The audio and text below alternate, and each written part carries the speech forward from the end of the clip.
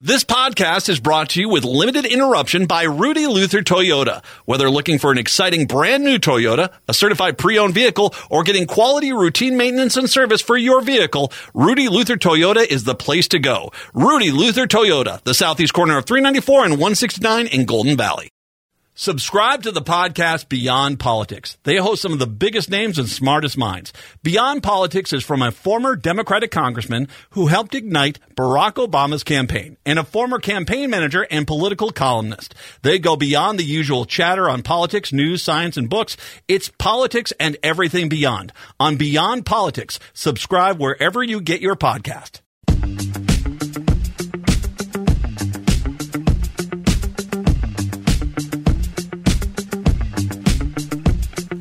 Broadcasting live on AM 950, the progressive voice of Minnesota, and in the evenings. Hello there. It's Matt After Dark, WCPT 820, Chicago's Progressive Talk. It's the Matt McNeil Show for your Thursday. Good to be with you today. 952-946-6205. 952-946-6205 is the phone number. Patrick, how are we today? Everything's going all right. Station is still in one piece. Was there a concern about this? I mean, well, it is a bubble gums and prayers. Every radio station. There's one of the funniest things about when I was in the military, and I was so spoiled. That was good. That was the first time I ever did any on-air work at a radio station. Was Armed Forces Radio Network in Nuremberg, Germany, and the oldest studio we had was 5 years old. And you know why? Because there's an appropriation in a military bill for all military radio broadcast stations that they get basically a brand new studio every year.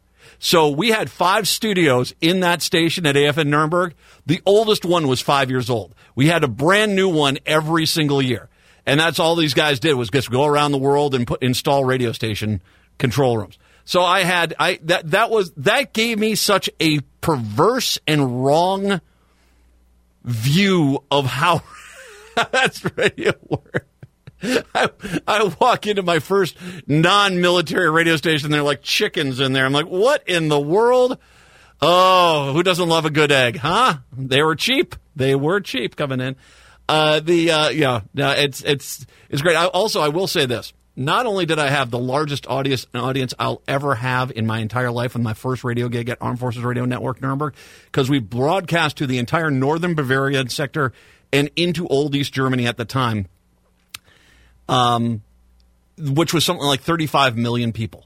You know, that's bigger than New York, man. Am I thinking this correctly? You're the one who introduced Nirvana to a good chunk of Germany, weren't you? I introduced Nirvana to Germany. I did. That is my claim to fame. So Smells Like Teen Spirit was going up the charts at the time I was there. And I looked and said, hey, we should probably play this. And they say, no, it's heavy metal. We're not playing that, because they were, Stan the Man, Levitan sort of thing. So I said, okay, but we're supposed to play the top 40. Well, it's too heavy. And so then it came top 20. I said, we're supposed to play this song. And they said, well, it's too heavy. And then it was a top 10 song, and they said, okay, you can play it. So and none of the other broadcasters at Armed Forces Radio Network apparently had the guts to play this song. So I let her rip, man. Smells Like Teen Spirit. And I hear that every time I hear that song start up, I hear myself playing it for the first time. And then we had a phone line. Of course, we had a phone line that connected to the military bases, and the military bases could call us and, take requests. But we also had a phone line that went to the German public, and that phone went nuts. Was ist das? Sehr gut. Ja, wunderbar. You're like, oh, yeah, that's der Nirvana. And, yes, you're welcome. I brought grunge to Europe. Well, it was already there. Yeah, but you read about the Black Death. I mean, never mind. It was a downtime. How it is a downtime. They were looking for a rebound at that point. The Vikings didn't help too much, and then that whole Spanish Inquisition thing. But outside of that, and the Romans, it's all good. They're plucky. They come back. World War II, but hey, come back. Go team, go. Hey, 952-946-6205. It is the most wonderful time of the year. Everyone's like, it's post Valentine's February. Yes. Exactly. It's post Ash Wednesday. It's Fish Fry Friday time. And, I love me a good fish fry. Now, folks in Chicago, just as you're going to get to know me, I'm a purist. If Chicago's like Minneapolis, St. Paul, which I'm sure it is you're already seeing those news stories like, here's a great place to go get fish in town. And it gives you a restaurant. And nothing against the restaurant. Chicago's got magnificent restaurants, fantastic food. Love a good restaurant. Minneapolis, St. Paul's got great restaurants. Trust me, they know how to do a good fish fillet up here. But no, that's not what I'm talking about. I am talking about a church basement, elderly women lovingly curating a fish dinner for my disposal. Extra bonus points if it's fish tacos. Holy God, is that delicious. Oh, it makes me want to sin. I love a good fish fry Friday. Oh, so I note to everyone out there, Friday, this is who I am. And if you're in Chicago, let me know. You can, comment at am950radio.com, comment at am950radio.com. Send me your suggestions for Fish Fry Fridays, what churches I should go to, which are the ones that pound for pound, you're going to get me the best pound for pound or two of good fish. And give me the variety here. Tell me what I got. Is it fried, baked, grilled, broiled? Is it tacos? Man. There's St. Gabe's here in town. They cater to a very large Hispanic population, and I'll be visiting St. Gabe's this year. I'll be over there at some point. So let me know your favorite churches. Like I said, nothing against restaurants. Love you guys. Go visit you guys early and often. But this is about going into a basement of a church where an elderly woman who's been cooking fish during Lent for the last 60 years is waiting for me in my doe-eyed, loving mentality. Speaking of religion, if I can.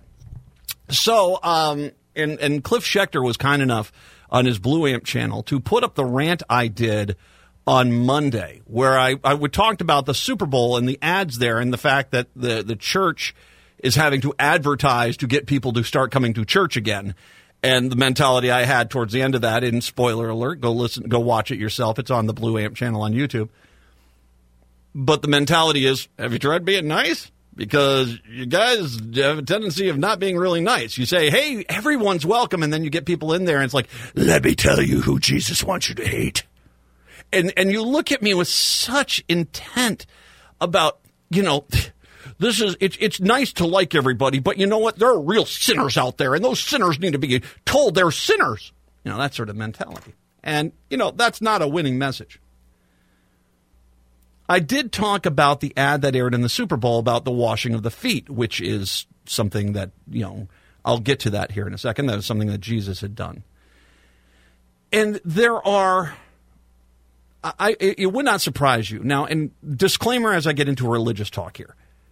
You do or don't do whatever it is you do or don't want to do. I am a Christian. I used to be Catholic. I am now a Christian. All right? I go to a lovely Lutheran church.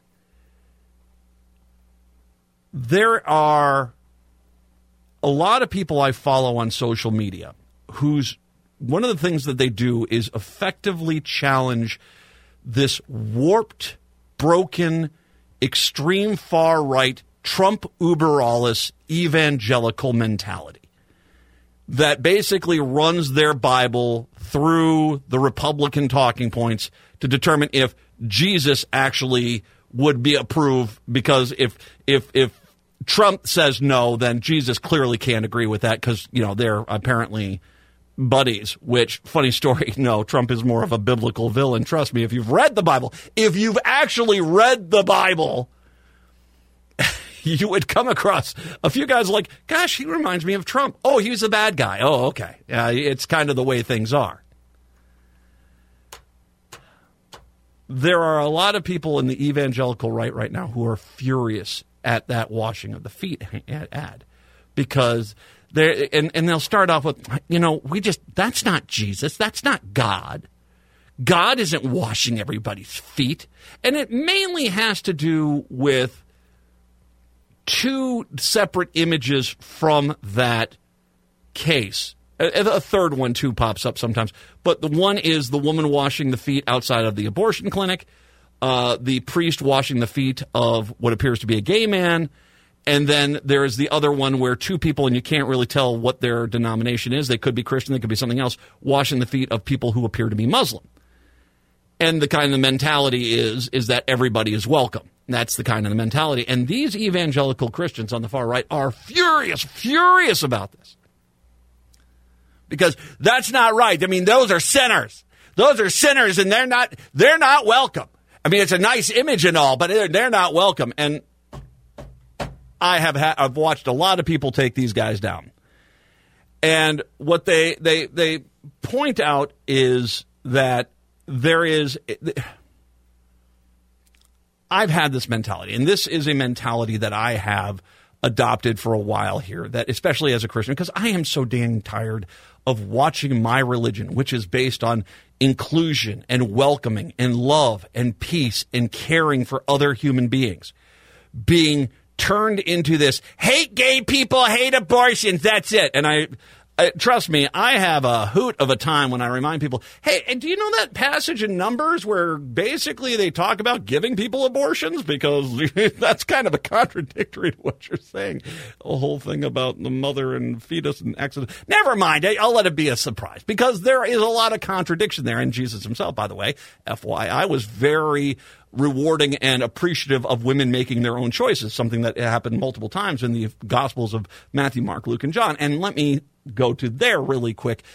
And once again, this is not about trying to change anyone into a Christian. This is about me basically so upset to watch my religion get ruined by political zealotry and heretics that I'm striking back. And I've been doing this, and I was inspired by John Fugelsang, who's fantastic at this, but others have also stepped up, and I don't feel so alone when I come after these people, because you should not be doing this. If you are a Christian, the first 6 letters of that are C-H-R-I-S-T. That's Christ. That means Jesus Christ. That means you believe in Jesus Christ, which means the Gospels of Matthew, Mark, Luke, and John, the stories of Jesus, should matter to you. They should. This is not crazy talk. This is just basic. I'm tired of Timothy and Romans and Leviticus and oh my goodness. If you are a Christian, Matthew, Mark, Luke, and John should matter to you. And I've talked extensively about the fact that the Gospel of Matthew is something that is consistently ignored by most evangelical Christians, especially that part about feed the hungry, take care of the sick, shelter the homeless, visit the prisoners, welcome in strangers from strange lands. They just dump that. They don't even want that. The people that claim to be the most pious and the most religious of us ignore open, direct teachings from Jesus because it's inconvenient with their political narrative. And that's just a fact. And that is just a fact. So what I'm going to do when I come on back, I want to just take on these people that are taking on this ad who say that's wrong and point out 4 or 3 passages from the Gospels in just a second. So stay with us. It's the Matt McNeil Show on a Thursday.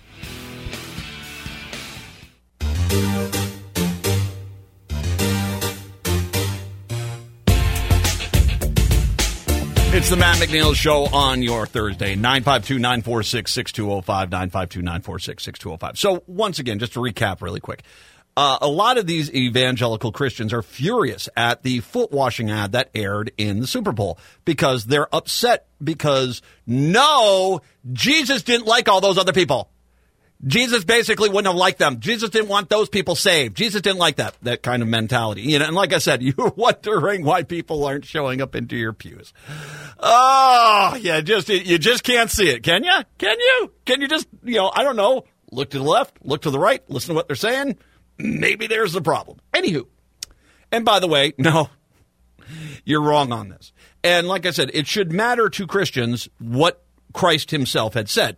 Disclaimer once again, you do or don't do whatever it is you do or don't want to do. I'm Christian. This is not about changing anyone or trying to convert. This is just about informational. This is about me striking back at the people that have used my religion that is based on love, peace, caring, compassion, welcoming, inclusion, diversity, equity, and basically turned it into a hate everybody we tell you to hate. I can't stand that. Can't stand that. So, first of all, in the realm of judging thing, you're going to love this. This is going to be a hoot. Matthew 7:1-5. Do not judge, or you too will be judged, for in the same way you judge others, you will be judged. With the measure you use, it will be measured to you. Why do you look in the speck of sawdust in your brother's eye and pay no attention to the plank in your own eye? How can you say to your brother, let me take the speck out of your eye, when all the time there is a plank in your own eye? You hypocrite. First take the plank out of your own eye, then you will see clearly to remove the speck from your brother's eye. So basically, and that's it, I know, Jesus, wow. He's basically saying, all you people judging all the people that were in that Super Bowl ad, you shouldn't be judging them, because I guarantee you got a closet full of, you got to go deal with yourself, okay? So you probably shouldn't be judging all these people. And I know that's pretty much all your religion, your version of religion has come down to, is judging. And I get that, but you probably shouldn't be doing that. You probably shouldn't be. Now, going specifically to the washing of the feet thing, because the argument they make is Jesus only washed the disciples' feet. That was all it was about. And he did wash Judas's, but we're going to skip past that.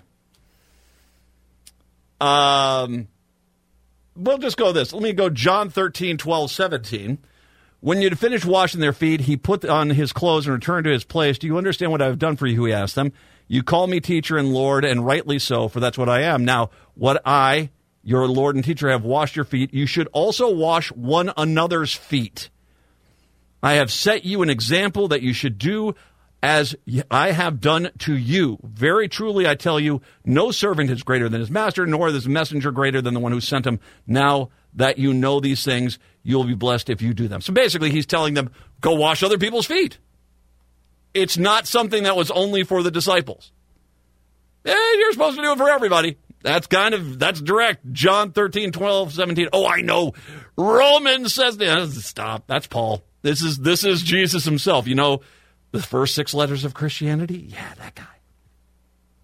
So your argument that those people shouldn't have had their feet washed goes directly against the argument that Jesus said, no, you should go wash people's feet.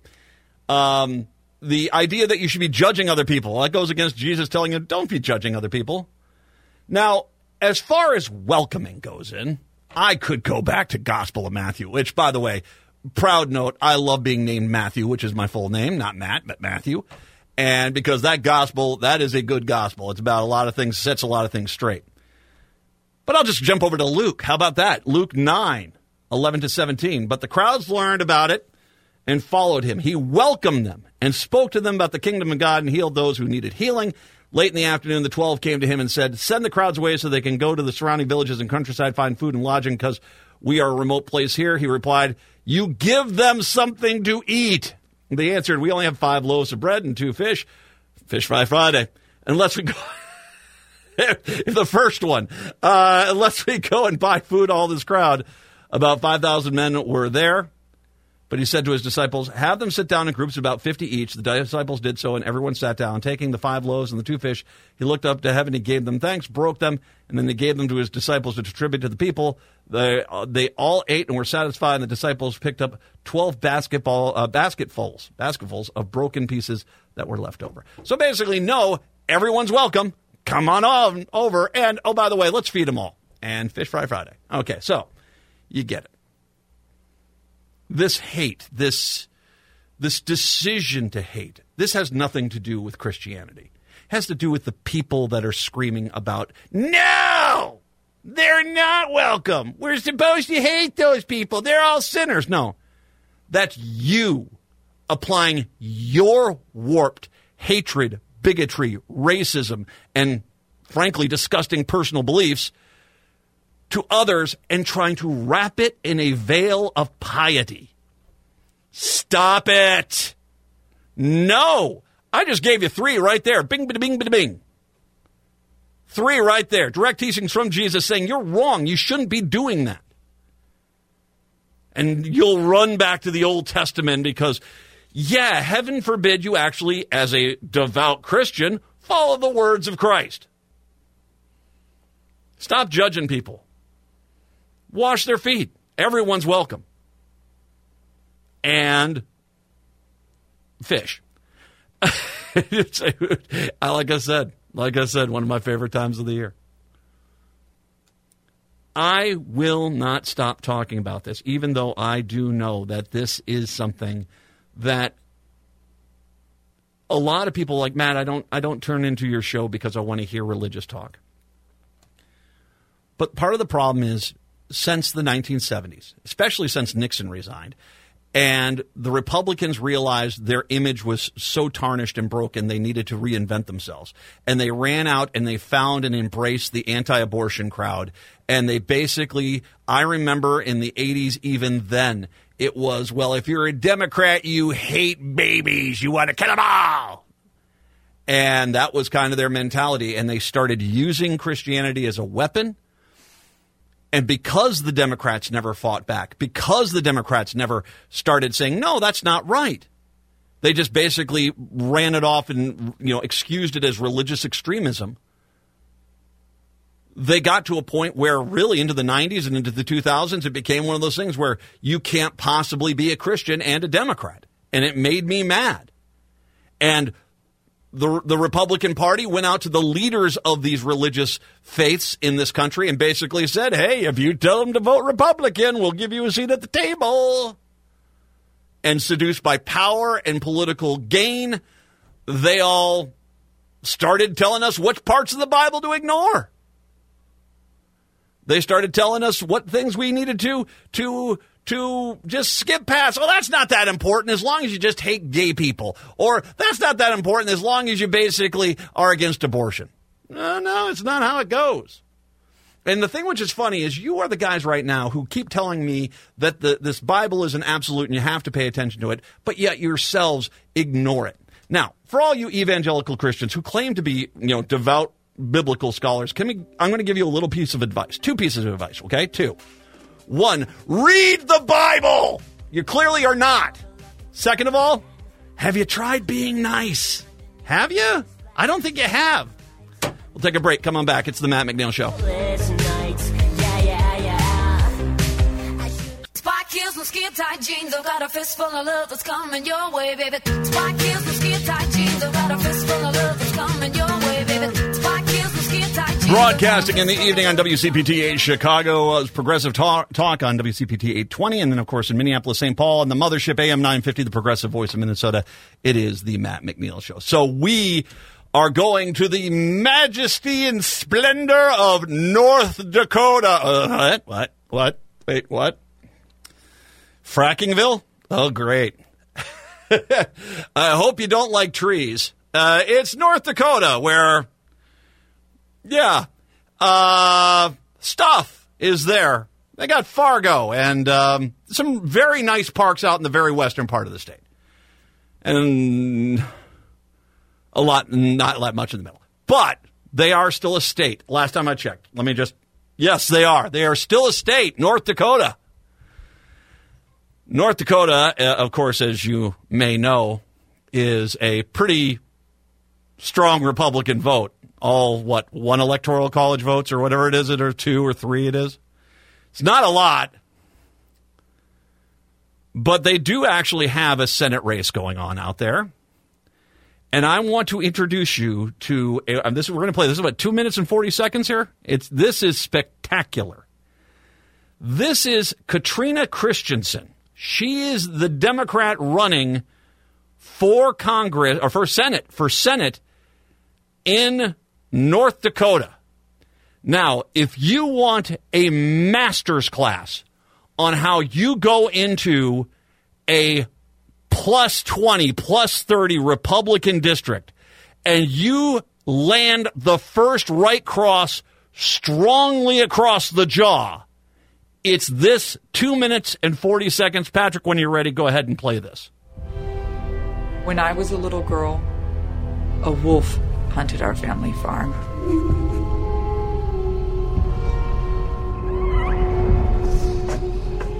It wasn't content to pick off a chicken or the family dog. It wanted the whole farm. My father found work, but the wolves found him. My parents always thought they'd catch a break, but they never did. The wolves came for mom and pop stores. They came for cheap prescription medicine. They came for affordable homes. They came for college loans. Forget inflation. Wages never kept up with corporate greed. So I went to school on scholarship. I became an agricultural engineer, fell in love, found a great job, started a family, had 3 kids, and invented 2 patents for Cargill, and made them a killing. When the wolves came to reorganize the company, they found me too. Their first solution every time, cut jobs. Because to them, we're the problem. It's not their risky behaviors. It's not their bad investments. It's our livelihoods, our healthcare, our mortgages, our working class dreams. I'm Katrina Christiansen. I'm running for U.S. Senate because Congress hasn't passed meaningful antitrust, pro-family legislation in almost 100 years. They abandoned family farms. They abandoned American manufacturing. They turned healthcare into a $1 trillion industry. And they let Amazon and Walmart hunt family businesses to extinction. Wolves. And Congress hasn't culled the pack since Teddy Roosevelt was president. I'm an engineer, and I can tell you, problems like we're facing don't fix themselves. We gotta be tougher and smarter and more stubborn than the forces that are bankrupting the American middle class. My kids have no concept of the poverty I grew up with, the insecurity and shame. And as long as they're under my roof, they won't. And our senator should feel that way about us. Should be protective of each of our children. Our rights, our health, our land and water, our safety, our national security. Our senators shouldn't be afraid to face the wolves. Yeah, that's good. That's a right cross. Holy cow. I have tried to shake awake the lemming right of Republican areas, like the Dakotas. When they sit there and they say, my life isn't good, darn you Democrats, the first thing I say is, what Democrats? Seriously, what Democrats? What Democrats? You have been controlled by Republicans for decades. And yet you keep coming up with these mythical Democrats that somehow are undermining you. When the Republicans you keep voting for have killed the family farm, have killed the small town businesses, have killed local health care, have killed basically the quality of education you get out there. And they do it over and over again, pandering to a handful of wealthy corporate ag leaders within your community at your expense. Over and over and over again. And they're not even doing it in private. They're doing it in front of your face. But because you're too brainwashed to understand what's happening to you, you basically just say, darn Democrats. You're looking at the guy coming out with you with a knife and say, well, I better not give that to a Democrat, as they stab you in the heart. The Republicans are the reason why red areas have harder times than blue areas. Plain and simple. The state of Minnesota, the metro area, funds a vast majority of the outstate districts. And that's fine. We're all in this together. Chicago's the same way. The wealth of that city helps basically offset the costs for the counties that can't cover their own bills. And that's fine. But stop with this. Stop with your ignorance to what the real problem is. And bless her, Katrina Christiansen out in North Dakota. I will put this ad out there. I'm making a donation to her. I hope you do too, because holy God, that's a great ad. And you cannot start solving this problem if all you keep doing is blindly voting for the people who are basically stabbing you in the heart. 952-946-6205. 952-946-6205. Quickly, an update in Kansas City. The mass shooting that unfolded amid throngs of people in the Kansas City Chiefs Super Bowl celebration, killing one and wounding almost 24 others, appears to stem from a dispute between several people, authorities said on Thursday. Police Chief Stacey Graves said that 22 people were injured. The shooting ranged between the ages of 8 and 47 years old. Half of them were under the age of 16. The one person killed, who was the radio broadcaster down in Kansas City, she was a mother of 2. She was killed. 3 people have been detained, including 2 juveniles. No charges have been filed yet, Graves said. Police are calling for witnesses, people with cell phone footage, and victims of the violence to call for a dedicated hotline. We are working to determine the involvement of others, and it should be noted we have recovered several firearms. This incident is still very much an active investigation. The shooting outside the Union Station occurred despite the presence of more than 800 police officers who were in the building and in the surrounding area, including on top of nearby structures. Mayor Quentin Lucas, who attended it with his wife and mother and ran for safety when the shots rang out, but he doesn't expect to cancel the upcoming St. Patrick's Day parade. We have parades all the time. I don't think they'll end. Certainly, we recognize the public safety challenges and issues that relate to them.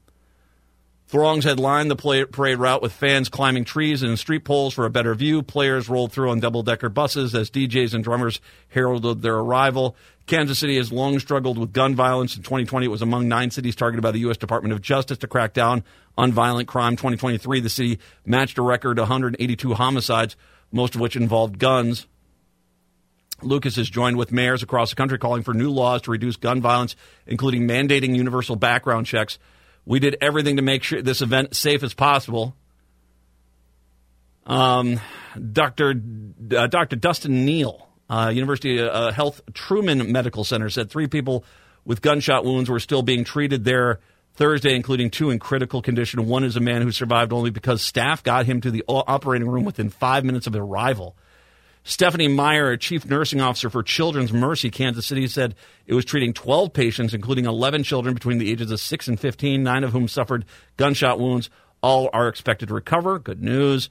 And when asked about the condition of the children, Meyer responded, fear. The one word I would describe as we saw when they came to us, they were afraid. St. Luke's hospital spokesperson Emily Hohenberg said 1 gunshot victim remains critical condition there.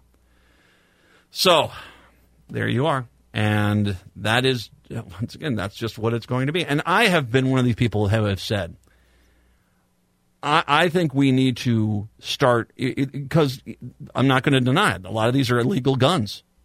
But the illegal guns are coming from somewhere. It's not like a Marvel movie where a truck is hijacked on the road there and then the guns are there. No, people are buying them. And we need to be honest about this. Generally, it's white people in rural communities are walking in, buying a bunch of guns, driving them into a metro area, and selling them out of the back of the car. And then if they even have to explain where the guns have gone, which some states don't even require you to do that, they just say, hey, someone broke into my house and stole my guns. And that's it. And they pocket a ton of cash. That gun that costs $300 in their local store, that's $2,000 on the street. And if you basically, you want to dry up the illegal gun sales, I'm not talking illegal gun sales, I'm just talking the illegal ones. You want to dry up the illegal gun sales in this country, I would highly, highly recommend installing a much harsher penalty for those who basically, sell them. I would say maybe a 10-year mandatory sentence and forfeiture of everything they've got. I'm dead serious, too. A minimum of, if you're caught selling a gun illegally, that, 10 years in jail, with no parole, and you forfeit everything you got. And if you put in some stringence like that, guess what? People in Indiana wouldn't be buying guns and driving them into Chicago. That would dry up real freaking quick. It is a much more complicated issue, but I can tell you what, at least I'm willing to try some things. We should ban assault weapons. They shouldn't be anywhere. They're military grade. They're designed to kill human beings. What the hell are you giving them to the public, especially a public that can get drunk and start getting mad at each other and start firing rounds off at each other? You should have mandatory background checks. I think gun owners should carry gun owners insurance. Absolutely. Absolutely. And you basically have to, once these guns, if these guns are coming into these communities illegally, find the people that are buying them and selling them and arrest them and put them away. And if you did that to one or two of them, guess what? I guarantee you gun sales would dry up. The illegal gun sales would dry up. 952-946-6205. 952-946-6205 is the phone number. Quickly, because I'm going to spend the last segment talking about the case in Georgia right now, because once again, the Trump prosecutors are trying to get Fani Willis off that case. And I'll talk about that more here. But I did want to mention, he's got another court date here. He's going to face his first criminal trial on March 25th over the 2016 hush money payment to Stormy Daniels. Trump will increasingly be forced to navigate his packed courtroom calendar. Trump, and basically, if you didn't pay attention to this court appearance today, his argument was, well, I'm too busy. The judge said, wait a second here. Your federal cases have all now been pushed back because of appeals. Your calendar is wide open, and March 25th. His lawyer became belligerent and accused him of having an agenda. He's like, no, we're just going to have a court case. And it finally got to a point where the judge had to tell him, sit down. Just sit down. The judge, Juan Merchan, is presiding over the case, kicked off Thursday's hearing by denying Trump's motion to dismiss the charges. Multiple outlets reported. Jury selection for the trial will go forward on March 25th. Before entering the courtroom on Thursday, Trump told reporters that he's supposed to be campaigning in South Carolina that day and was seeking delays in the hearing. How can you run for election and be sitting in a courthouse in Manhattan all day long? I don't know. Why do you break the law? Trump's lawyers, Todd Blanche, attempt to push back against the March 25th start date during the hearing, arguing it would be tantamount to election interference. We are in the middle of primary season. Merchant says he expects the trial to last approximately 6 weeks. The Times reported. So Trump as well at this point, he said, it doesn't matter if I'm guilty. I should be allowed to walk free. Paraphrasing, but about that. Let's take a break. Come on back. I'll get to what's going on in Georgia when we do return. Try to make it last.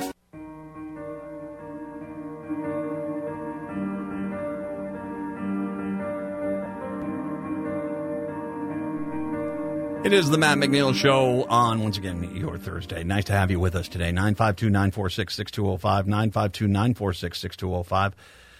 So, really quickly, the case in Georgia is by far Trump's biggest hurdle. It is a RICO case. It is definitely got a bite to it, and it's something that they can't get around. Even if he pardons himself and becoming president, that's a state charge. He can't pardon himself on that. And they got him dead to rights. He's out there basically, I need you to find me the votes. That's Trump. We have him dead to rights. So the tactic they have gone after is they've gone after Fani Willis.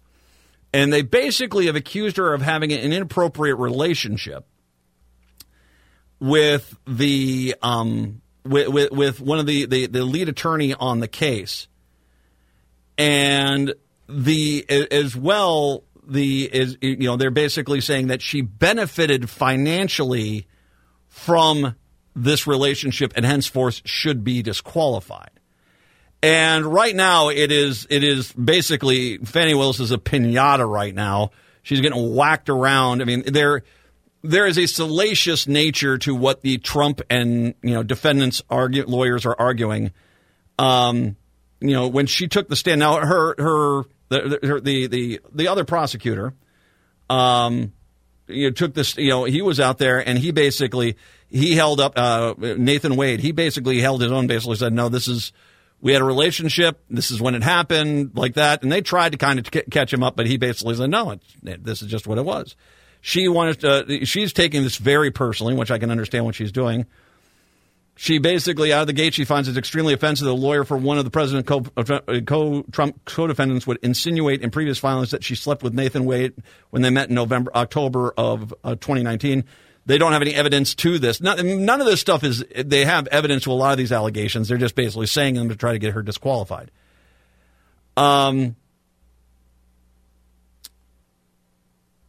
and I'm reading from the New York Times update here. She says she keeps a lot of cash at home. She says because of her father, a Black Panther activist and lawyer, taught her it was good to have money on hand at all times. That's one of the things that they've targeted is they said, well, where is the reimbursement if she paid you back for these things? And he's saying, well, she paid me cash.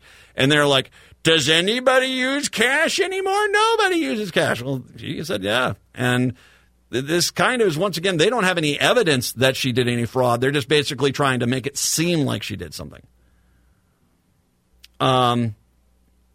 She is asked a question about travel and the location of her 2 children. She said she pointedly that she will not discuss the location of a child, a reminder of the scrutiny that the Trump case has placed on her and her family. So basically they're trying, where are your kids at? I have to be ashamed something bad happened to them.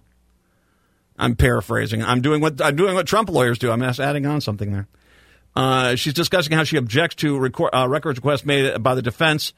I'm not on trial no matter how hard you try to put me on trial. It is the defendants, she said, who are on trial for trying to steal an election.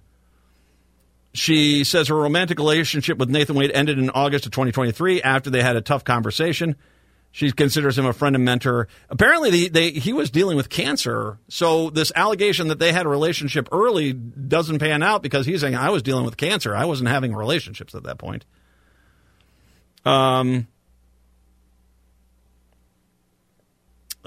Basically, the judge is having to remind both sides of decorum on this because she's saying they're lying on they're asking her lies, and I'm not going to answer lies.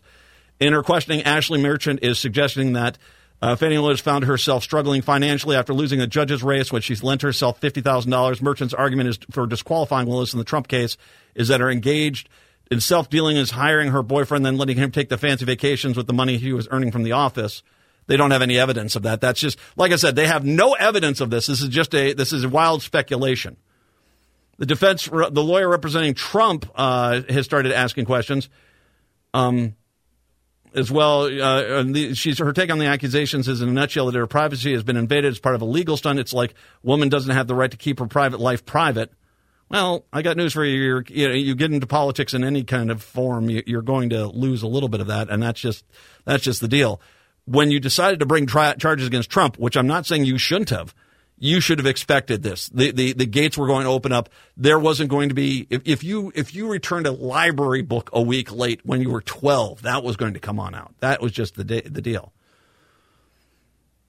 Steve Sato was asking the questions. The district attorney and the stand are respected among Atlanta area lawyers for their intelligence and the sharp courtroom skills. They also share a reputation of throwing sharp elbows.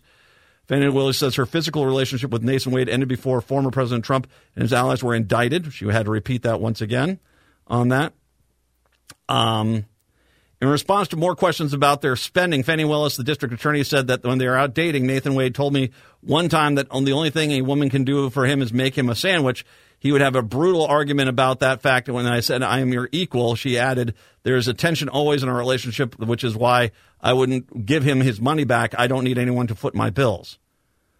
So, you kind of get the idea here. So once again, I want to make sure we're very clear. There was a physical relationship. When the Trump team found out about it, it then became this vehicle to they slept together right away. She's basically bankrupt. She hired him so she could funnel money so they could go on trips, doing all these things. They have no evidence of this. But I'm going to say this right now. I think there's a decent chance they're going to pull her off the case. Not because they got her, but because Trump is so desperate to get this out of the Fulton County DA's hands and into a county attorney who's I basically have determined we're going to let these injuries heal and we're going to let all these people go and even undo the guilty pleas that people have filed in this case. Because this case, of all the cases, this is the most dangerous one for Trump.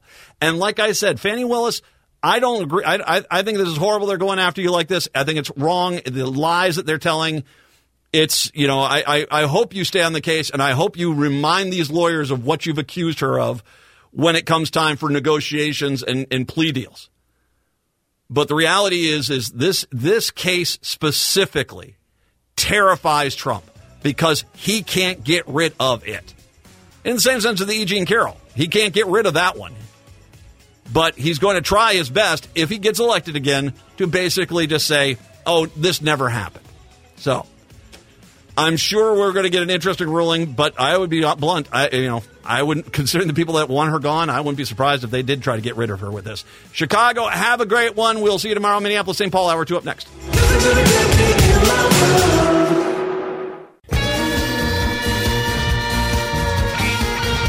Hour number 2 of the show here on your Thursday. Matt and Patrick here. Just an update for you. It is Listener Appreciation Month here on AM 950. Today, in the 4 o'clock hour, we'll be giving away a pair of tickets. You heard Patrick talking about this. Randy Rainbow for President Tour. It's Friday, February 23rd at the State Theater. We'll have a pair of tickets to give away this hour. So listen for your chance to call in for your chance to win on that. Coming up here a little bit later on. 952-946-6205, 952-946-6205. So, Brianna Bierschbach, who I adore, she's a fantastic journalist. She wrote a great story in the Star Tribune, and it had to do with the fact that we are now a sanctuary state when it comes to protecting those who are seeking gender-affirming care. In the article, she is chatting with Aaron Zimmerman, who is the executive director for the Pfund Foundation, and he is kind enough today to join us because this article brings up some very interesting statistics that include the fact that Minnesota is indeed coming to a point a refugee state. Aaron, once again, thank you very much. I appreciate the time today. Thank you, Matt. Thanks for having me here tonight as well. My pleasure. Now, so first of all, let's talk about your organization. What exactly does the Pfund Foundation do? Yeah, great question. So Pfund Foundation is a community foundation that supports the LGBTQ community across the 5-state upper Midwest, so the North and South Dakota, Minnesota, Iowa, and Wisconsin. And our job is to mobilize resources into our communities in order to advance equity for all. And how long have you been working on this? Yeah, I mean, this work has been, many years in the making, but honestly, we're just so thankful that our legislators took this bold action to designate Minnesota as a trans refuge state, and that has allowed us at Pfund and a number of other organizations to really, move to action here. Well, and it is interesting from what you described, the states you're working in. You have to have a very different approach depending on where you're working in at that point, correct? Correct, and our mission is not to make it so folks in North and South Dakota or Iowa right now are forced to move to a state that's affirming, but rather give them the option to have safe and affirming communities where they live and where their families are, where their community is, or if they so choose, come to Minnesota. But unfortunately, legislators in those states, as well as many other states across the country, have taken away that choice and really have kind of forced the hand for a lot of trans individuals and families with trans youth to have to make the choice to move here. The bellwether for horrible is Texas. I mean, that's kind of the one that's been driving a lot of people away. Are any of these states as bad as Texas is right now, where it's, the Paxton is out there demanding hospital records from out of state so they can prosecute people? Is there anything that bad in the Dakotas or Iowa? Every state's going to be a little bit unique. And each of the states are kind of, I feel like maybe anti-trans legislators are testing out different messaging, different laws and different strategies across each state. I know North and South Dakota are often, because they lean pretty heavily red, are often a testing ground for some really insidious bills. And also in states like North and South Dakota, there just isn't a huge infrastructure for LGBTQ populations to access things like housing, healthcare, and the like. So it's definitely pretty bad. And so one of the things is the question is, once we became this refuge state, were we actually seeing refugees? And you've done some studying here and you've done some questionnaires, and indeed it sounds like Minnesota is picking up population, for lack of I think it's the correct term. It's refugees. We are picking up refugees from other states who are coming here because Minnesota is a safe place for them. Yeah. We had that exact same question you had at the end of the legislative session, knowing that all these other states were experiencing kind of the opposite from us, which was, we were like, let's welcome folks here. We said, well, we need to know how many people that is. Is it going to be a dozen? Is it going to be, hundreds? And we got together with a number of other organizations and formed the Minnesota Trans and Intersex Resource Network. And we helped support with the funding Twin Cities Pride to really start to capture this. And it's working.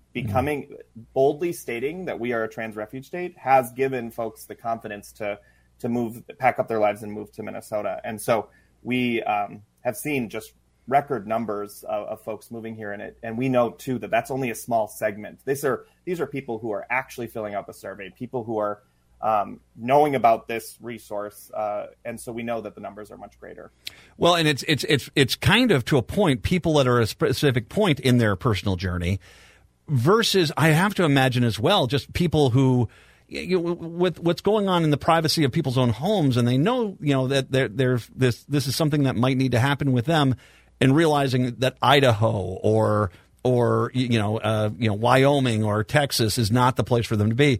It's going to be kind of hard to get a gauge here. But what are some of the numbers you're seeing as far as how many people from your experience that you can authoritatively say have definitively come to Minnesota as a refugee state? Yeah.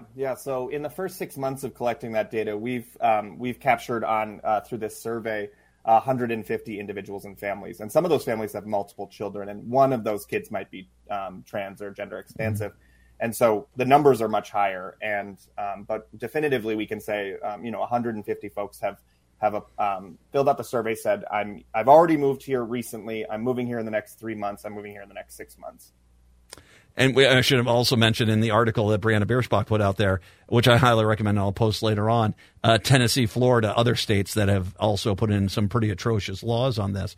I have to imagine some of the stories you're hearing are with a lot of exasperation. We were hoping this wasn't as bad as we thought it was going to be. We were kind of pleading that wasn't, but when it became clear that we were targeted in our own community, in our own homes, that they had to leave. I imagine that's a recurring theme you're coming across a lot. Yeah, and honestly, it's emboldened employers and schools and other things. These laws, even though they're happening in the halls of legislators and at city councils and school boards, it's emboldening other folks to really take advantage of this. And we've heard stories of people being terminated for their trans identity because they know that there isn't going to be a huge repercussion against them because their state legislator is vastly supportive of that anti-trans kind of agenda. And so it's becoming really untenable for these folks. And so some of them are moving preemptively, knowing that this legislative session that we're entering into is probably going to be worse. And we're already seeing in states like Ohio, things are getting worse, not improving. The story that Brianna put out goes also down and talks about something which I guess shouldn't be a surprise, but it is also a little bit concerning, and I imagine it's something that your organization is working with as well, is that, sure, we're a refugee state, but we still pretty much only have the same amount of gender-affirming healthcare infrastructure in place that we had before. So now we have this incredible demand, and even references back to it's quite a few weeks delay now between, someone signing up for an appointment and being able to get seen, correct? Correct. And, we in the survey, we asked what the number one concern for these families moving here is. Is it employment? Is it housing? And 90% of them, nearly 90, I think it's 89%, said healthcare is our number one concern, because that's what's really being targeted in these states is prohibitions against accessing life-affirming and life-saving medical care for especially trans youth. And we're already our systems are already burdened by the sheer number of people who need those services here in the first place. And so as we're thinking about the kind of solutions to really make Minnesota a welcoming state, that not only are we saying we're welcoming, we actually are showing up and for these folks moving here, but also for the folks that already live here. What is that holistic solution? And it's been really great to work with care providers like Family Tree Clinic, who was referenced in the, connected with in the article, but other organizations like Children's Minnesota, Park Nicolet's Gender Affirming Care Program, these other organizations about how are we going to meet this need? It's a momentous and historic kind of unprecedented experience that these providers are feeling. And it's something that we're also seeing with the Planned Parenthood, with Minnesota being an abortion rights state, that they're getting overwhelmed as well in some of these locations. So it is an interesting problem that we're having. It's a great idea here, but now we got to follow through on some of this stuff. Aaron Zimmerman joining us right now, the Pfund Foundation. He's the executive director over there. So if you could have your perfect world and you could go over to the St. Paul right now and say, hey guys, we need this, what would you say is the biggest priority? Is it an expansion? And give us an idea of what that would look like. No, that's a great question. And, we've thought about this a lot. We've tapped into community. We've been working alongside both community members, care providers, and our legislators to kind of come up with a stopgap measure. And that is simply increasing the FTE of doctors, providers who are providing this care to our communities. And we've come up with some really fun, and exciting solutions that I think, are still in the works. We're talking with legislators now about, how do we train up more doctors, more providers, more PAs across the state, really, because when folks are moving from, say, rural Florida, they're not necessarily going to want to live in Minneapolis. They're going to want to live somewhere that's similar to the community that they've chosen to be a part of in Florida. And so we know we need to bring care across the state. We really need to be considering what the care provision looks like in places like St. Cloud, which, was referenced in the article as well, but Moorhead, Duluth, and especially these border communities where, you have to cross state lines in order to receive a very medically approved and very well, articulated type of care. And that brings up another interesting point. I mean, let's say Fargo. Let's say, you got Fargo, you got people there. You could have families that move to Fargo, stay in North Dakota, but are coming across the border into Moorhead to get medical care there. Is that something we're seeing a lot of right now? So it's not necessarily people, refugees into Minnesota, but a larger population of the gender affirming population in these border towns. Yeah, we totally are. And, organizations like Gender Justice are working on a lot of this too.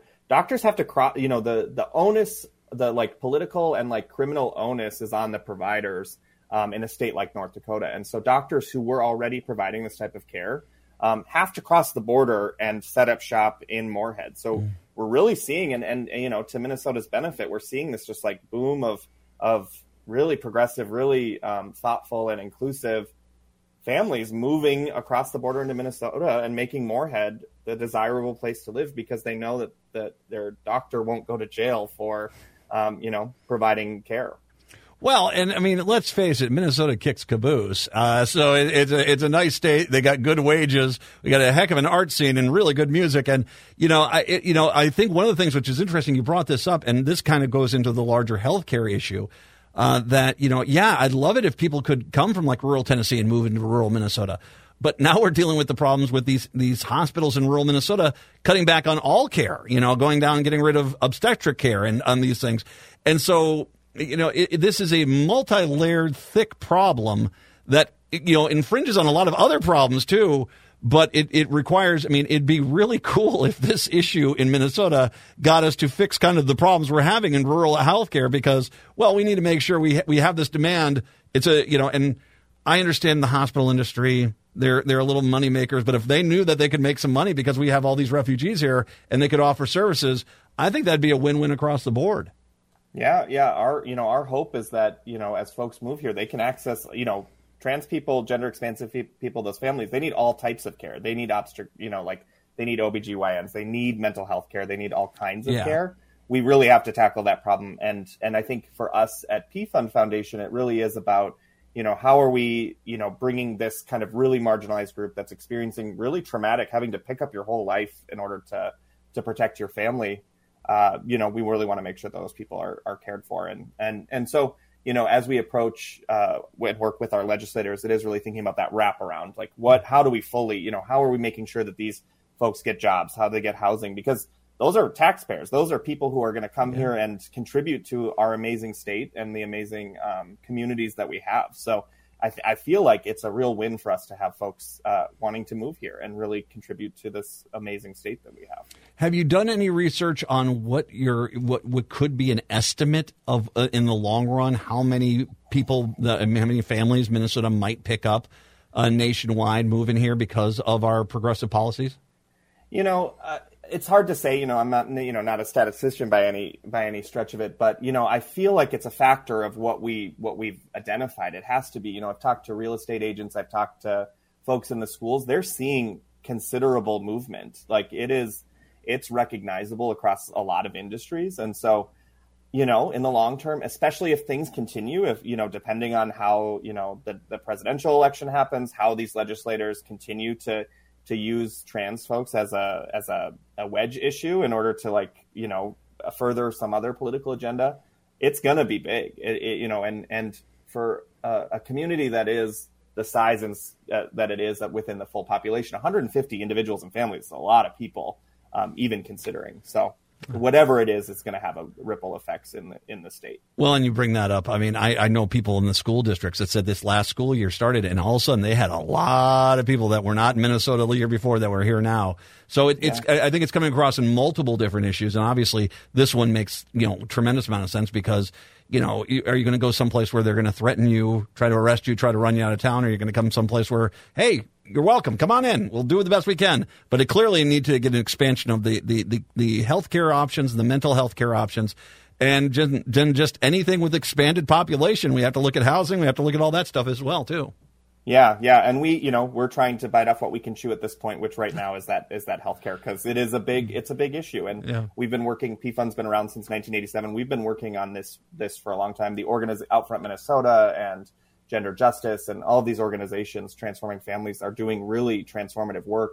But we've got to get resources injected into the ecosystem so we can address these problems. Which brings up my final point to you. Obviously, your organization has a lot of need right now. You're not only are you having to work and lobbying politicians, but you have people on the ground that need help as they're coming here. So let's get people in touch with Pfund Foundation. How do they find you? Yeah, no, that's it. Thank you for giving that platform, because the work is, we've got a lot to do. So we're launching our Transcend campaign, which is a targeted, fundraising campaign that's geared solely towards our trans communities here in Minnesota and across the region, because we know that we don't live in a vacuum. And that you can find out more information about that campaign and how to support it, and then how to get connected into this work at our website, pfundfoundation.org. pfundfoundation.org. That's PFUND foundation.org. I'll link to all this later on today. So just go to the social media pages, find it there, and make a donation, because once again, people are looking to Minnesota as a safe place. One of the things that needs to happen is we need to have the arms wide open and help in any way we can. Getting funds to Pfund Foundation is a really good way to do that. And obviously, it's something there's a great need for it right now. Aaron Zimmerman, the executive director over at Pfund Foundation. Aaron, congratulations on the article. Thank you very much. I really appreciate the time today. And by all means, let's have you come back before too long, okay? Of course, Matt. Thank you. It's been such a pleasure. An absolute pleasure to chat with you as well. Thank you very much. Wonderful. Let's take a break. Come on back. 952-946-6205, 952-946-6205. It's the Matt McNeil Show on AM 950.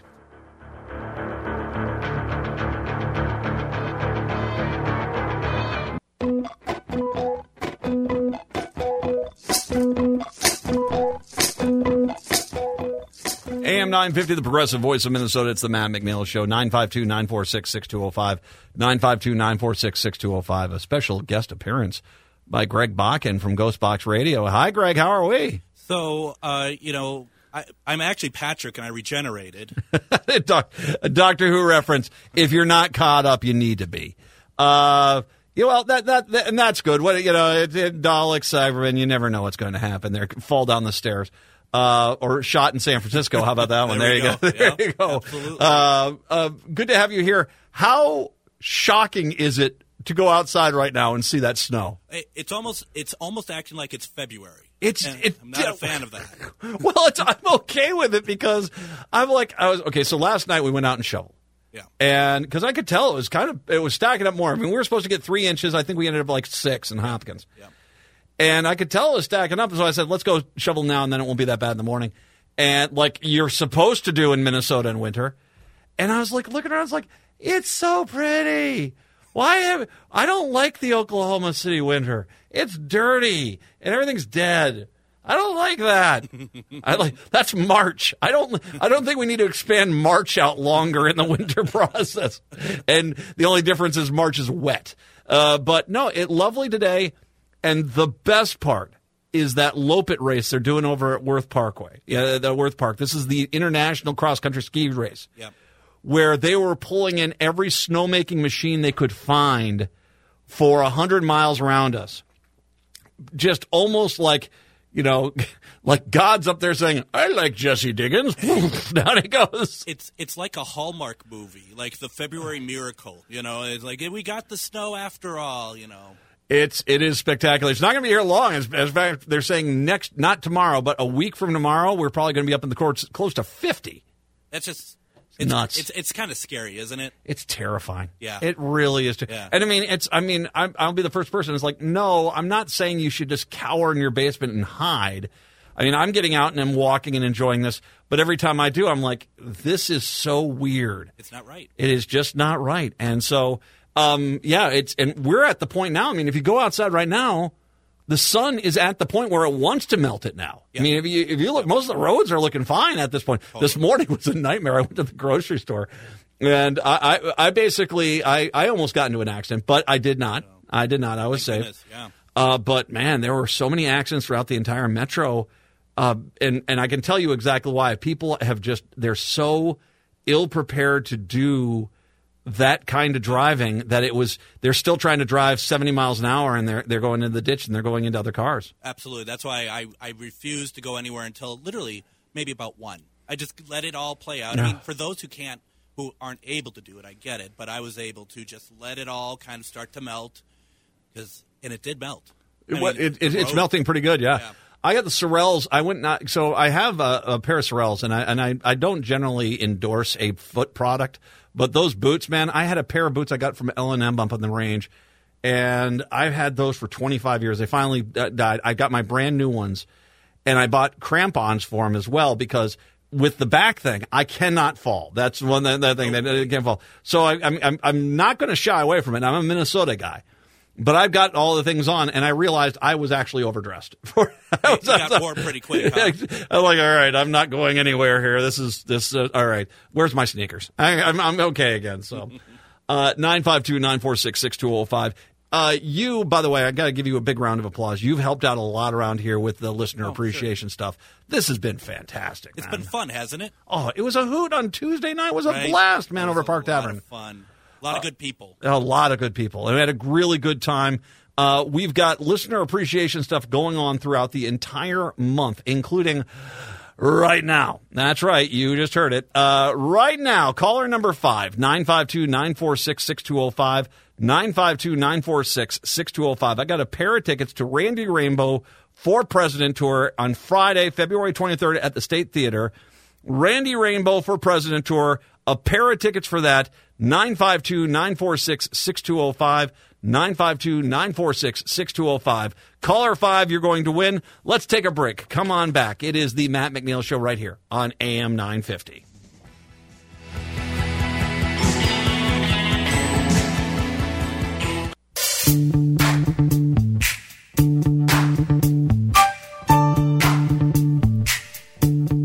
AM 950, the progressive voice of Minnesota, the Matt McNeil Show. 952-946-6205, 952-946-6205. Greg, who is our winner and where are they from? Congratulations to Jeff over in Cambridge. Jeff in Cambridge, congratulations. You yourself are going to be going over and enjoying Randy Rainbow for President Tour Friday, February 23rd at the State Theater. Now, we have giveaways. Are you giving away stuff tonight on your show? I'm giving away stuff tomorrow night. Tomorrow night. What? Randy Rainbow tickets tomorrow night. Tomorrow night. By the way, what's the topic tonight on your show? Tonight we are playing a replay of a gentleman by the name of Kadrick Olson, who is this really pretty incredible spiritualist and has all these classes. He's given away a free book, like a book like you can get online. We're going to talk about that and all the other stuff that he does. So make sure you're listening to Greg, Ghostbox Radio, 10 o'clock at night. Of course, Robert Pilot and crew at Native Roots Radio right after us right here as well. And, of course, listen to the show. Now, tomorrow, I'm going to give you a preview of what we got right tomorrow, okay? Tomorrow, not only do I have another pair of tickets to the Lewis Black Show, the Goodbye Yellow Brick Road, the final tour Friday, April 26th at Mystic Lake. I got another pair of tickets for that. But on top of that, I've also got a pair of tickets to the History Theater. And it's your choice of two shows here, a unique assignment. Two men, Henry Gallagher and James Meredith, are thrust into each other's lives in the aftermath of an Ole Miss riot. Meredith was the first African-American admitted to the University of Mississippi in 1962. Gallagher, a young second lieutenant in the Army who was born and raised in Minnesota, is placed in charge of the security detail. So they basically, it's a unique play about that. So that sounds fascinating. Also, Blended Harmony, the Kim Lu sisters, that show as well. So you'll have your choice tomorrow. We're going to give away a pair of tickets to the History Theater. You get to choose which show you want to go to. That's tomorrow. We got our winner now. That's tomorrow. And one other quick little thing, if I may. If you have won recently, great. Glad you did. Make sure you hold off, let some other people win, because we got a lot of people trying to call in and get this stuff for Listener Appreciation Month. It is very, very high demand. So if you've won recently, hold off. We're going to be giving away things all month long, including a huge, huge grand prize that you'll definitely want to be involved in. So make sure you're listening for that. All right. 952-946-6205, 952-946-6205. Just really quick, I want to get an update on the Fani Willis hearing, because once again, the whole point of this is to basically get Fani Willis off this case, because they know that if Fani Willis is prosecuting this case against Trump down in Georgia, he's in real big trouble. So the whole goal is to get it thrust into a separate jurisdiction where a Republican county attorney, the DA here, I don't see any crime at all. That sort of thing. And you think that I'm joking. That's exactly what they're wanting to do. That's exactly what they're wanting to do. So the minute they basically determined that Fani Willis was had a relationship with someone that she worked with, then came all the lies, all the allegations, and the judge is basically, it sounds like he's doing a pretty decent job of saying, okay, if you're going to make an allegation, where's the evidence of this? Fani Willis was on the stand for a while. She was, she basically, the last few lawyers kind of ducked out really quick. She had two more lawyers just since the last time we talked about this. They're finally coming to a close. She's left the stand. The lawyers are discussing a few housekeeping details. They're going to resume the proceedings tomorrow at 9 a.m., and they said there are some additional witnesses. But, it's going to be interesting to see what they're doing. Needless to say, they're using the fact that there was a relationship to basically create, there's all these things that they did. And the one thing that would get her, there's two things that could get her removed, which wouldn't be too extraordinary. If they catch her up in a lie about her testimony here, then the judge could basically say, just out of due diligence, I'm going to remove you.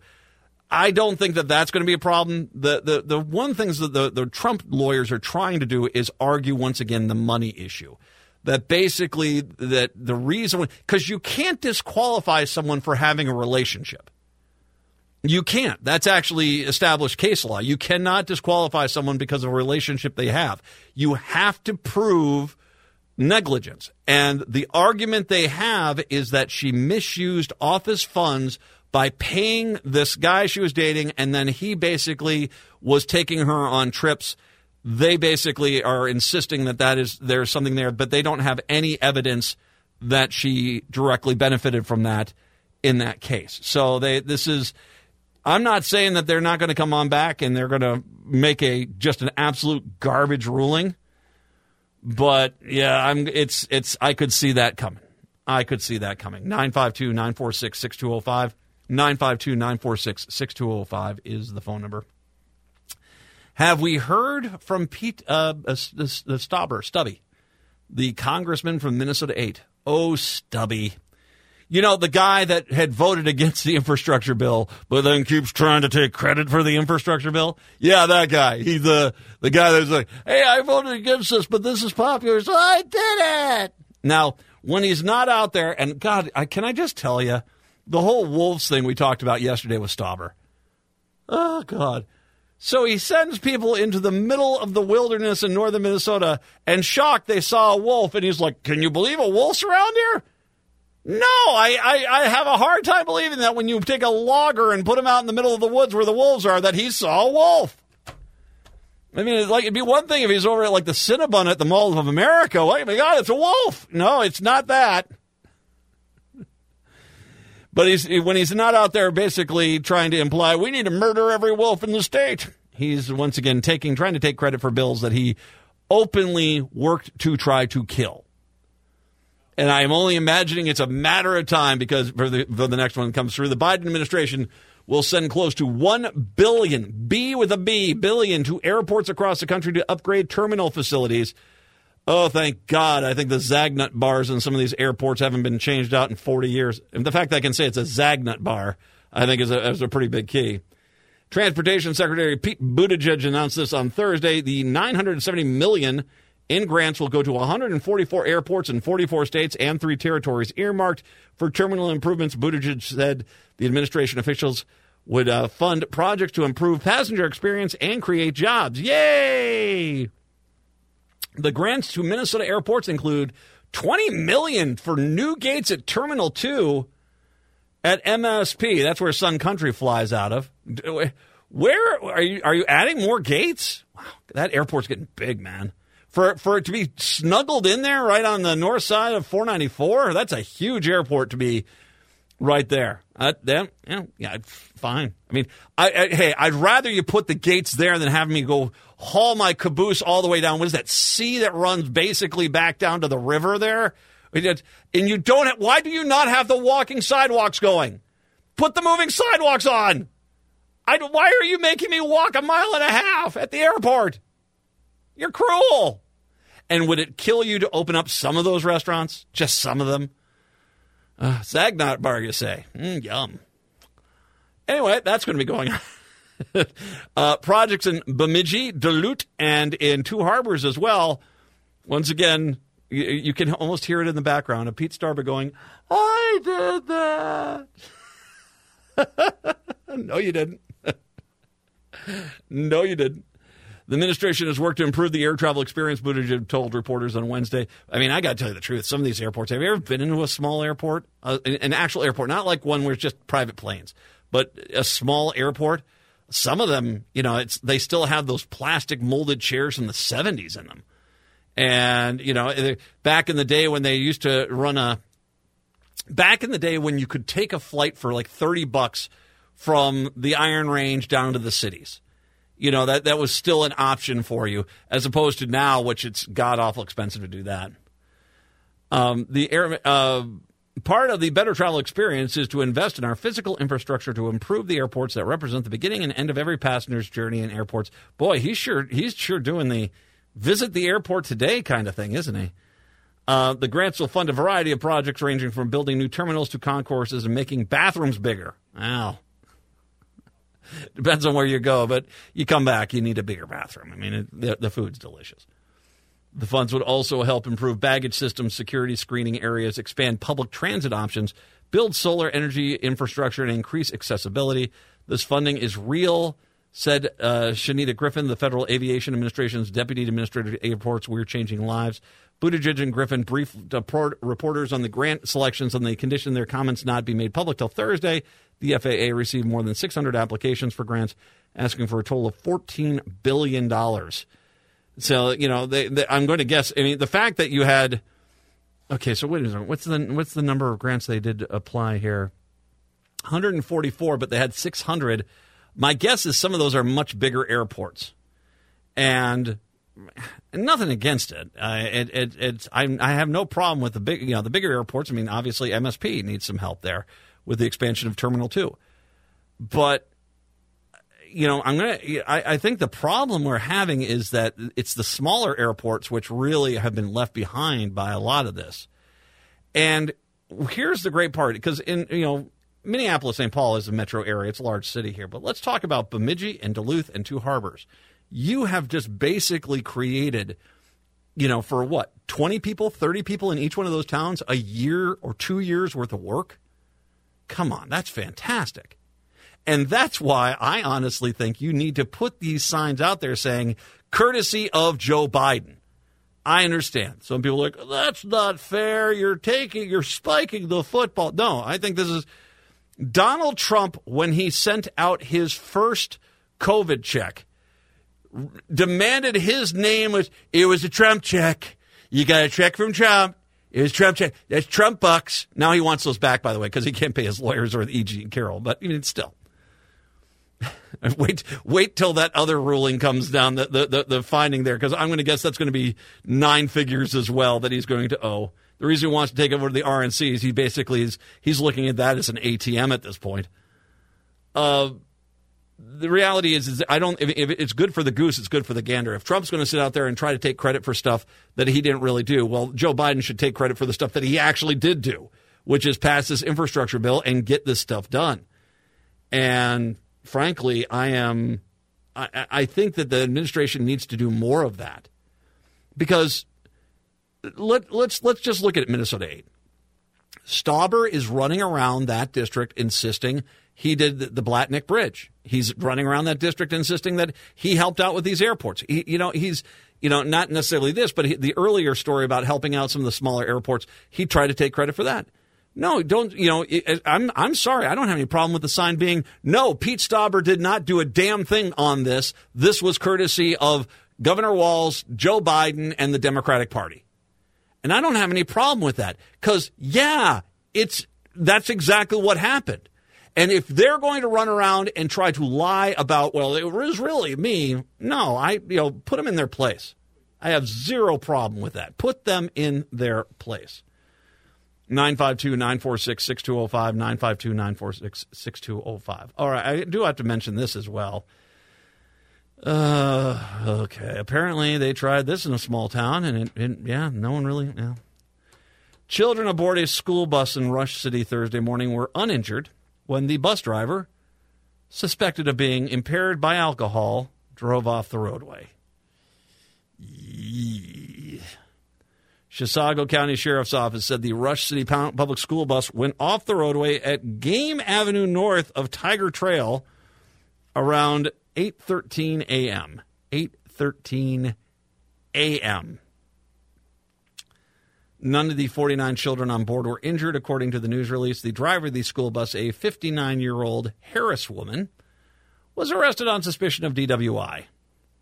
According to the sheriff's office, signs of alcohol impairment were observed at the scene. The children were transported to school by a backup bus. Thank God for that. Okay, to the Harris woman. Clearly, this is you're in trouble. Hopefully, this is the wake-up call that you need to deal with what is clearly a serious problem. That it's 8 in the freaking morning and you're schnockered to the gills and you drive a school bus full of children and you thought, you know what I need before I go? Jell-O shots. No, that's no. I hope this was the wake-up call you need to realize your life is off the rails and you need to fix it. But I want to reiterate, just in case you didn't hear the story, I got hit by a drunk driver. I have zero tolerance for it, and especially zero tolerance for a case like this, because this is you're trying, in my mind, you're trying to live a normal life when you've already kind of given up on it when you're at this point. And you want to drink, alcohol is a legal product. It's a shame you're drinking yourself to death or whatever the case may be. But that, if you want to sit in your house and swear at the game show network as you get schnockered and that's in your underwear, that's what your right to do is.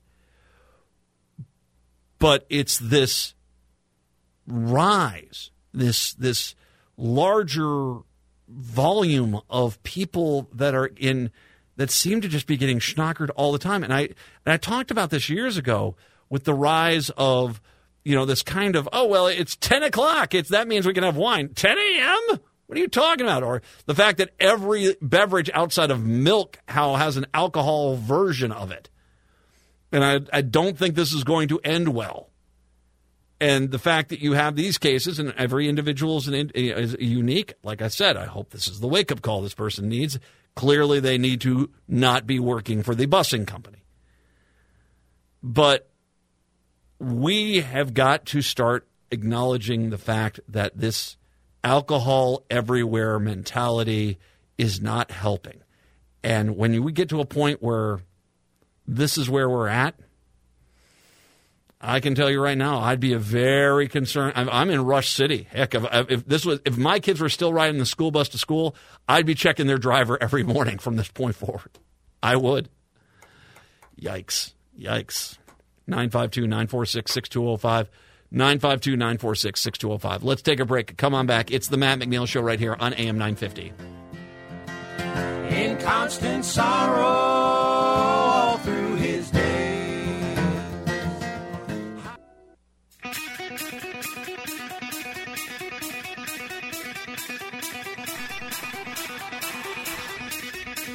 AM 950, the progressive voice of Minnesota. It's the Matt McNeil Show. Wasn't expecting AC/DC there. Thunder. 952-946-6205. 952-946-6205. Hey, we got a new entry into the Minnesota 3rd Congressional District race. Yay! Oh, it's a Republican. Well, I mean, hey, I'm not rooting either way, but I saw this, and there's just one thing about this. I'll get to this in a second. One thing about this, it's just precious. It's just precious. Jamie Page has entered the Minnesota 3rd Congressional District race, currently held by Dean Phillips, who's running for president, not seeking re-election. I would call it roaming around South Carolina, but still, I mean, running for president, sure. Page, who created a video greeting and company RexVid, spoke in broad terms in a news release on his website saying that he values faith, family, community, and country, and they will focus on revitalizing the economy, bolstering public safety, and strengthening our national border. Aha. Because who doesn't love where the national border runs through the Minnesota 3rd Congressional District? Oh, that's right. Heck, even the closest national border you got's no problem. So, yeah, this is, generate. He described himself as a, you ready? Fiscally conservative and socially conservative individual. In Minnesota 3? Good luck with that. Why don't you start out with your abortion stance? Ooh, I bet they're going to love that out there in 3. He said he'll be championing visionary leadership for a thriving community. Although he's not held elective office, Page's news release says his career nurturing startups and leading transformative corporate projects equips him with the intimate understanding of the district's nuanced needs and growth potential. He is born in Robsdale, grew up in Bismarck, North Dakota, lives in Plymouth, and he earned a bachelor's degree from North Dakota State University, the high school after high school, and an MBA. Why am I doing that to an NDSU? And an MBA from the University of St. Thomas. No big-name Republican candidates entered the race yet. But there are 2 other people running, but I think it tells you kind of the status of this.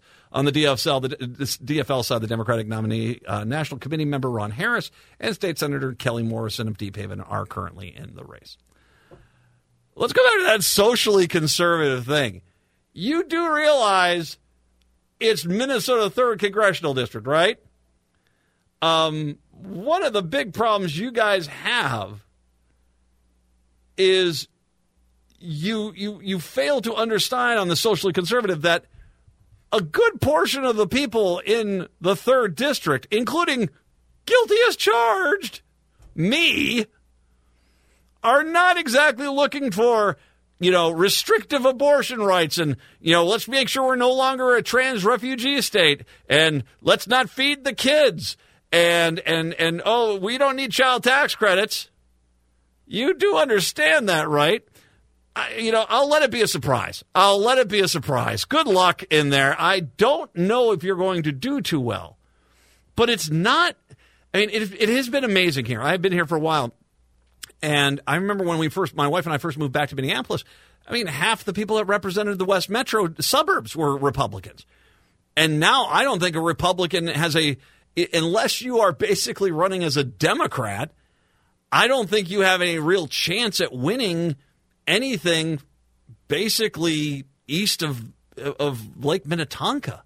And heck, I'd make an argument that it's starting to get pretty liberal out in Minnetrista now. Not exactly, but it's a lot less red than it used to be. And this is growing as the city gets bigger and bigger. That's what's changing. So you want to go out there and scream about being socially conservative? Sure. Why don't you just talk about how we're going to get rid of all cars and we're just going to go back to horses and buggy? I think you're going to have about as good a luck with that issue than you have with the other one. So Native Roots Radio, I Am Awake. That's up next with Robert Pilot and crew. Have a good one. We are back on a Friday. Until then, see ya. Turn to Auto Technical with your vehicle donation. Even though Auto Technical is a small nonprofit, we have helped more families with transportation than any